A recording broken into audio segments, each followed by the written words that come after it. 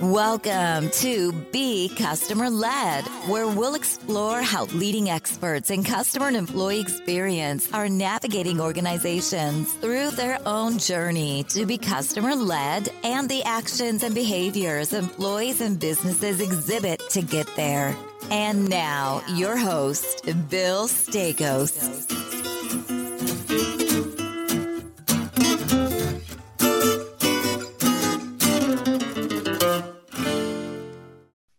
Hey, everybody. Welcome back to Be Customer Led. I'm your host, Bill Staikos.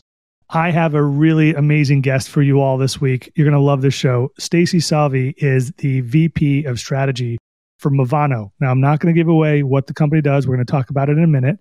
But before we do, Stacy, welcome to the show. It's so great to have you on. I'm so excited to be here. Thank you for having me. Absolutely. My pleasure. So today, folks, we're talking about wearables and the customer experience. Now, Stacy is an expert in this field. She's been in this space for a while.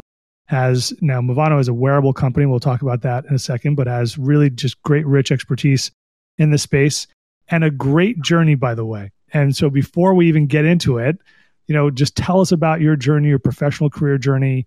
I think you've got a really interesting story because not a lot of VP of strategy started off the way you started off. So let our listeners know how you kind of weaved into this role. Yes, I would love to. So it's true. I think that I don't have a very traditional background, but I'm a lawyer by training. Started practicing quite some time ago. Maybe I won't even say how long ago. This is not required for the show. That's totally fair. And, I went directly in-house because I always loved the business side of things. And there was a period of time, I guess it was almost 10 years ago now, where I got pregnant, I got accepted to Berkeley Business School, and then I got a job offer at Fitbit. And I will tell you that I only picked 2 of the 3. I didn't end up going to business school, but that kind of led towards, where I am now, which has been a lot of fun. And so, I took the job in legal, even though I was really more interested in the business side, because, when you get offered a ride on a rocket ship, you don't ask what seat. And I was really happy helping them grow from 70 million revenue to 2 billion in revenue, doing all of their transactional work, product counseling, privacy, advertising, kind of everything in between, growing that legal department, which was awesome. But then at some point, my true passion kind of came back into the mix and I wanted to switch over to the business side. And so I started to work more in BD and had the opportunity to be front and center in some of the relationship with Google as that started. And so also during that time, they supported my transition over to business. So I was the senior director of corporate alliances over there. And then I was doing some product management work as well. So that was fantastic. I really enjoyed all of those roles. I know there are a lot of different ones there. And then when the transaction closed between Google and Fitbit. Google bought Fitbit in 2019, and it closed the very beginning of 21. I was the head of strategic partnerships for Fitbit at Google. I loved Google's, adherence to excellence. I learned a ton from the team, and it was going to be a really exciting journey. But at a certain point, Movano came calling, and I was ready to build again. And really excited to be a part of their journey. I was fascinated by what they were doing with sensor technology. And they say that you're going to shoot your shot. And so that's what I did. That's awesome. That's a great story. And let's talk about Movano now. So tell our listeners a little bit about what the company is doing, what the product that they have, or products, I guess I should say, and kind of what's your role as VP of strategy at a company like Movano? Yeah, absolutely. So Movano is a relatively small company, a little over 40 people. We are working on creating a wearable, but we were really put on the map due to our founders' knowledge of radio frequency technology. And so we've been working on a chip that can read blood pressure and blood glucose. But first, we're going to start with a ring for women. So I am leading product and business strategy. When I first started, I kind of helped identify what the roadmap should be, where I see us going for the next 5 years. And then I turned almost all of my attention to bringing this first product to market. So doing a lot of product management work. What does it mean to develop for women? What do women actually want? And, really supporting all parts of the organization. Of course, we're somewhat of a startup, so we all are wearing numerous hats, and it's been a lot of fun. Is there a reason why the Movano decided to focus on women out of the gate with the product, or? So that decision was actually made before I started. Yeah. But I think it was really amazing choice.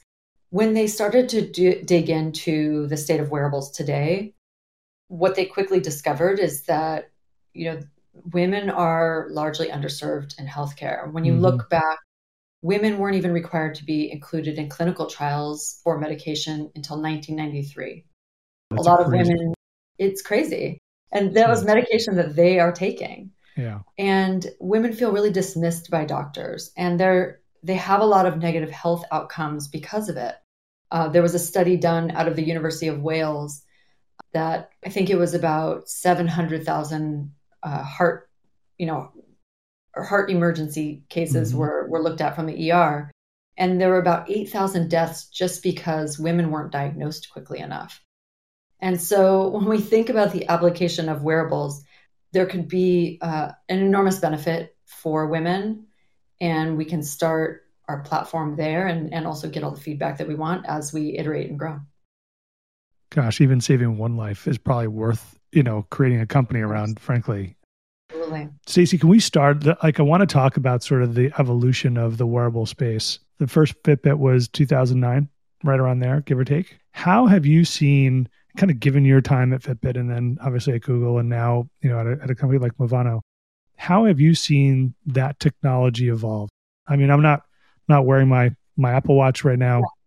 I just got an Apple Ultra. I'm so excited. I'm really interested to see what that thing's like. But how has the technology evolved, and how has that changed also from a consumer perspective too? Yeah, I mean, I think what Fitbit did was really incredible. They made steps a currency. It's so ingrained in pop culture and how we talk about activity and bringing awareness through data. And then what they did was basically go to the most difficult place in the body to read heart rate. And they did a great job of that too. And then as we add features, we are leveraging Bluetooth in a way that we've never leveraged before. We're sending so many packets over a relatively complex protocol, and they did a great job of that as well. So they really put wearables on the map in a very impressive way. And then Apple has really driven it home through their rings and essentially, at least in my view, having a mini phone on the wrist. Yep. You get all of your emails and text messages and phone calls, and you can do so much on that really tiny little computer. But of course, what I'm really interested in is how we drive forward on the health applications. What does it mean to build in a way that's going to be a painkiller for people? How are they going to manage different conditions? When we look at least in America, a majority of Americans are dealing with some sort of chronic condition. And then for those who aren't, they're trying to prevent it. And COVID has really accelerated us towards a world where we're tracking health, and taking health into our own hands is incredibly important, particularly when you consider how overtaxed the healthcare system is, how busy doctors are, how expensive that is. So I really see a world where we're providing medical grade data with hopefully FDA cleared devices that really bring health into users' hands and help facilitate a conversation with the doctor and drive awareness of some of these finer points that you really couldn't get information on unless you were with a doctor. But I think that these two worlds are merging. From your perspective, the health component is super critical. I mean, these devices are saving lives, right? What are some of the, outside of that, because that's a super important use case, what other ones are you seeing in terms of whether that's lifestyle improvement? I personally have gotten very into sort of sleep pattern and my sleep behavior and what I'm doing, when the kind of lights go off. What are some of the more important kind of use cases from your perspective outside of health even? I mean, outside of health, I think there are a lot of different use cases, whether we're talking about, virtual reality and gaming, or we're talking about access and payments. I think people are starting to become more cognizant of what happens when they go into their phone or they need something in their phone. I can make a payment for my Apple Pay, but if I open my phone, I might accidentally go into my email and then get distracted. And so I do think that there's a use case for a non-screen device when it comes to getting quickly through a turnstile when you go BART, which is the local transit system around here. So I think outside of health, I see payments and access as being, really big use cases. That's pretty cool. Any really obscure ones that you've seen come up that have kind of, you've maybe turned your head sideways and say, why do we do that? You mentioned one when we first met. You mentioned one. I won't say it here unless if you want to bring it up. Yeah, no, I mean, so I think one of the issues with wearables is that just because we can do it doesn't necessarily mean we should. And I don't know if this is the example that I gave you when we talked before, but I've seen wearables measure bone salt. And I just don't understand. That was the one you mentioned, yeah. I don't understand what that is. If I don't understand it and I'm immersed in this space, your average consumer doesn't understand it. And that's why I'm really focused on what is this user experience going to mean for her, particularly for someone who isn't living and breathing this all day long. There's a lot of room for improvement in an onboarding process. How do we teach her, all of the different features? But then also, how do we learn about her as she comes to us? What are her goals and what are her concerns? And then how can we dynamically serve that information in a timely fashion? So it's a formula. I don't necessarily think anybody has gotten it perfectly right. That's what I'm. How are you? I mean, given sort of your product background, I'm sure that, I know you probably have a, VP of product or a head of product, but kind of thinking about your product background and the work you've done and the work going on at Movano, how are you thinking about the customer experience associated with the product? And, you are focusing on rings, obviously, which is a beautiful ring. We'll talk about, we'll mention the website at the end of the show, but how are you thinking about that experience from from website to delivery to putting it on to, capturing information and really using sort of the application to, leveraging some of the benefits of the product? Yeah, absolutely. I think I touched on it a little bit before around unfolding that onboarding experience really deliberately in a way that teaches her about the product, and also we have an opportunity to learn about her. And I think that wearables have done such a great job of helping fitness buffs optimize their performance. But where I see wearables going truly mass and really being for everyone is through a more simplified experience that meets the users where they are and really celebrates their progress. That isn't necessarily 10,000 steps a day. And that's certainly not to knock 10,000 steps a day, because I love that too. I probably don't get that, but I probably don't. I'm like thinking to myself. I think I had like 2,300 steps yesterday or so. I was like at my desk just plugging away. Indeed, I have many of those days as well. Yeah. When you think about, though, that intersection between customer experience, product, UX, how might, and kind of putting your strategy lens on it, how do you kind of bring those three things together for the product to work for the customer?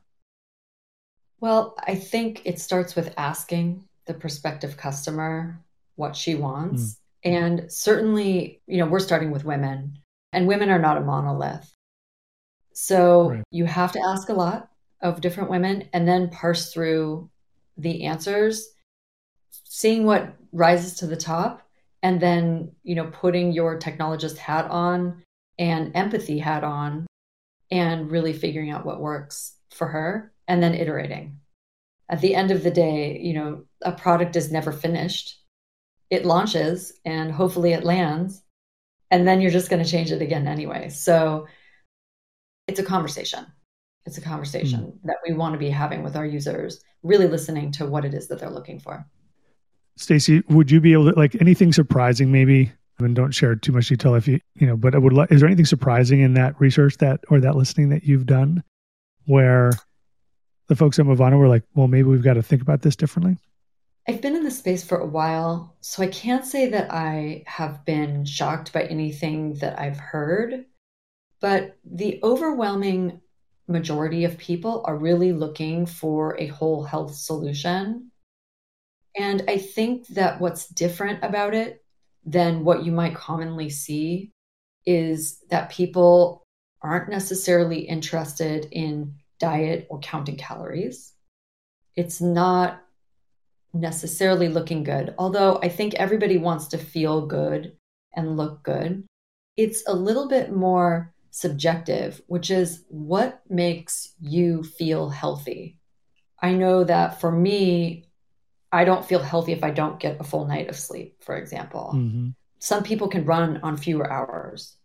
So I think that tailoring the experience for what her goals are without being overly prescriptive on what that should be is a fine dance, but something that we're hoping to achieve. That's really cool. How do you think, what does whole health system mean to you? Just for our listeners who may not know the term. Yeah, sure. So I would consider whole health activity, sleep, heart health, mental health, mind-body connection for sure, menstrual health, and kind of how that all fits together. So one of the things that we're really going to be driving towards at Movano is really providing useful and actionable insights, which are harder to come up with than you would think, but really make an experience sticky and useful. And at the end of the day, the longer she's in our ecosystem, the more health benefits she should see. That's really what we're looking towards. That's a good outcome. I'm curious to hear your perspective on the future of this space. We talked a little bit about it when we first met, wearables and other ways. It feels like, certainly, glasses or, something on your head is coming pretty soon. Well, it's here now, obviously, but in new versions or new products coming out, I guess coming to market in the next year or two. It has real potential to even all your wearables to even be connecting. I love the concept of a ring, obviously, like the watch, at some point, I'm sure these glasses will be, will digitize something, right? Where do you see it in 3 to 5 years? How is this all going to come together? Yeah, I think there are a couple key pieces that will be necessary for it to come together. One is that the sensor technology needs to continue to improve to get to medical grade accuracy. So I think there will be a lot of investment in that alone. Certainly our focus is on that. Yeah. Battery life is going to have to improve. Certainly if you're wearing something for several days at a time, that's ideal for getting these continuous measurements. And so that's always a balance. Any wearable company is constantly making trade-offs between a teeny tiny little battery and an optimized performance. I think that the other thing is probably a little less to do with the wearable itself and just the transmission of the data.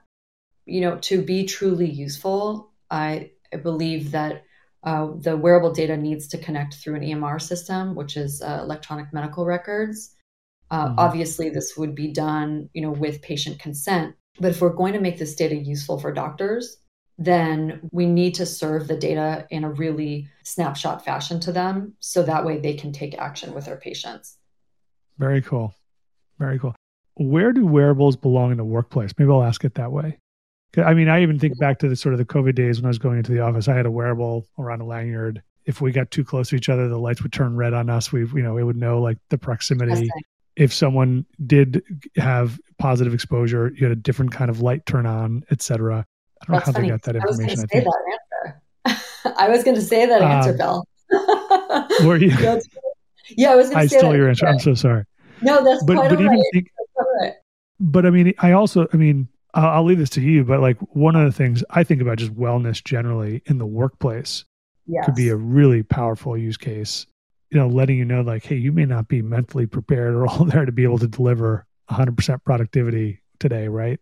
And guiding employees or with the workforce even, not just employees, but the workforce, guiding them through a workday even. Yeah, that was the other one that I was going to mention. So you've somewhat read my mind. I think it's commonly understood that the more relaxed we are, the better work we do. If you're really stressed out and high strung, you're probably not doing your best work or your deep thinking. So helping workers who, especially workers who are sitting in front of a computer all day, maybe on Zoom calls all day, manage their stress load, know when they're supposed to maybe take a break, help guide them through a meditation session. All has great applicability in the workforce.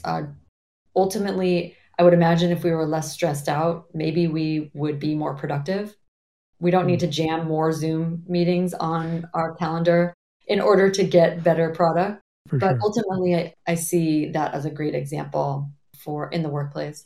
Yeah, I really hope we start to use that as a society.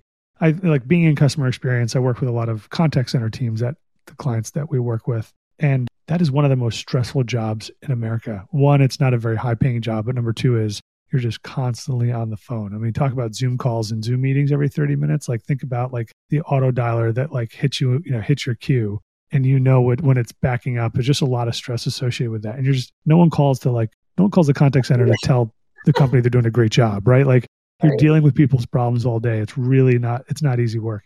It'd be wonderful to see something like that. I feel like a lot of the technology is more focused on how to make those calls like less in time, increasing productivity or more calls in less time versus, where's the technology that's actually going to help that individual actually lead a better life. Certainly. I'd love to see that at some point. Yeah. And there are companies working on it. There's an interesting company out of Minnesota called Neurable that's working on that right now. Oh, cool. Good. Well, I'll have to check that out. Stacey, I ask each guest, it's not because I'm a lazy podcaster, but I ask each guest what question would you like to ask of my next guest? I think this is going to be a layup for you, but I'm curious to hear your answer anyway. I didn't time it this way. I literally just take the previous guest question and just put it on to the next one. But my previous guest asked, what makes a great product experience and what is your favorite product? So I actually spent some time thinking about this because I didn't want to give you the most obvious answers. Sure, I like my AirPod Pros. I like them, but I did not want to give you the most obvious answer. My family has something called a Lettuce Grow. And the reason why we love it is because it's aesthetically beautiful to look at. It's highly functional. It works really well. The setup out of the box was easy. And there's an element of delight, which I think is required for every high quality product. And the element of delight for this product is that it's made out of beach plastic. So we really love it. It gives us some fresh lettuce and different fruits and vegetables. So that is probably not the answer you were expecting. I know you wanted technology, but I gave you. I didn't know. I wanted the real answer. Okay. Well, I also have a Lettuce Grow. We got it during the pandemic because we didn't really. One, there are benefits to doing it yourself. Number two is, obviously we're not really going to the grocery store and the delivery of stuff at the time, other products coming to our house, like lettuce and others, like real perishable stuff was just not great. Yeah. And we still have it. We've got my wife went like gangbusters on this thing. It's like the big 7-foot version with like the stack of like 6 or something like that. It's massive. Yep, but you're right. Beautifully designed, creates a great product. I love the fact that it's built, with sustainability in mind, and you're eating something that, you kind of grew in your backyard, right? Which is pretty special at the end of the day. And there's a lot of just health benefits to that too. Yeah, but I love that product. Yep. You could I don't know about you, but I just go break lettuce off and then we make salads out of it. I'm not sure I even wash it. That's funny. I have it next to the grill. So when I'm grilling or smoking something, I'm like picking stuff off of it and I'm just eating it right off of there. So I don't really wash it either. That's funny. But really, I did kind of roll my eyes at it like, oh my gosh, just one more thing. And then I grew to love it. And it's a great product. By the way, this is not a product plug show, but nonetheless, folks who are interested, go check it out. All right. I want to turn the tables over to you for a second. What question would you have for my next guest? So I think in this crazy world that we are living in right now, where we're bombarded by all sorts of insane news going on, and we're all working harder than we've ever worked before. My question is a little more personal around how do you find balance in your life, and how do you translate that into your working life? Good question. Wow, that's a good one. I want to think about that myself too. Well, I'm excited to ask that one of my next guests. Hey, before I let you go, Stacey, first, thank you for your time today. But I'm curious, hey, where do you go for inspiration?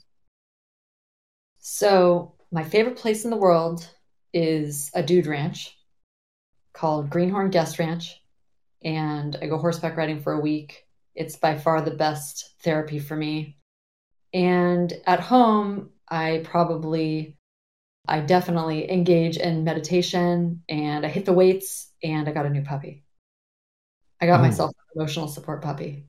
Very well. That's still a lot of work. That's good. What kind of dog do you get? Do you mind me asking? I got a mini schnauzer. Do you want to see her? She's right here. Yeah. She likes to sit. For the record, Stacey, this is the first dog cameo on Be Customer Led, so I'm pretty excited. Well, she's a good one. Oh my gosh, how adorable is that dog? Yes. How old is she now? She's 10 weeks old. Oh my gosh. Yes. Well, welcome to the show. That's awesome. That's awesome. What a beautiful pup. Good luck, because puppies are, well, I've got two, but they're older, but they're still a lot of work. But good dogs. It's good. It's good to. She has no idea where to go to the bathroom. She'll figure it out. Yeah. Thankfully, I'm sure she'll figure it out.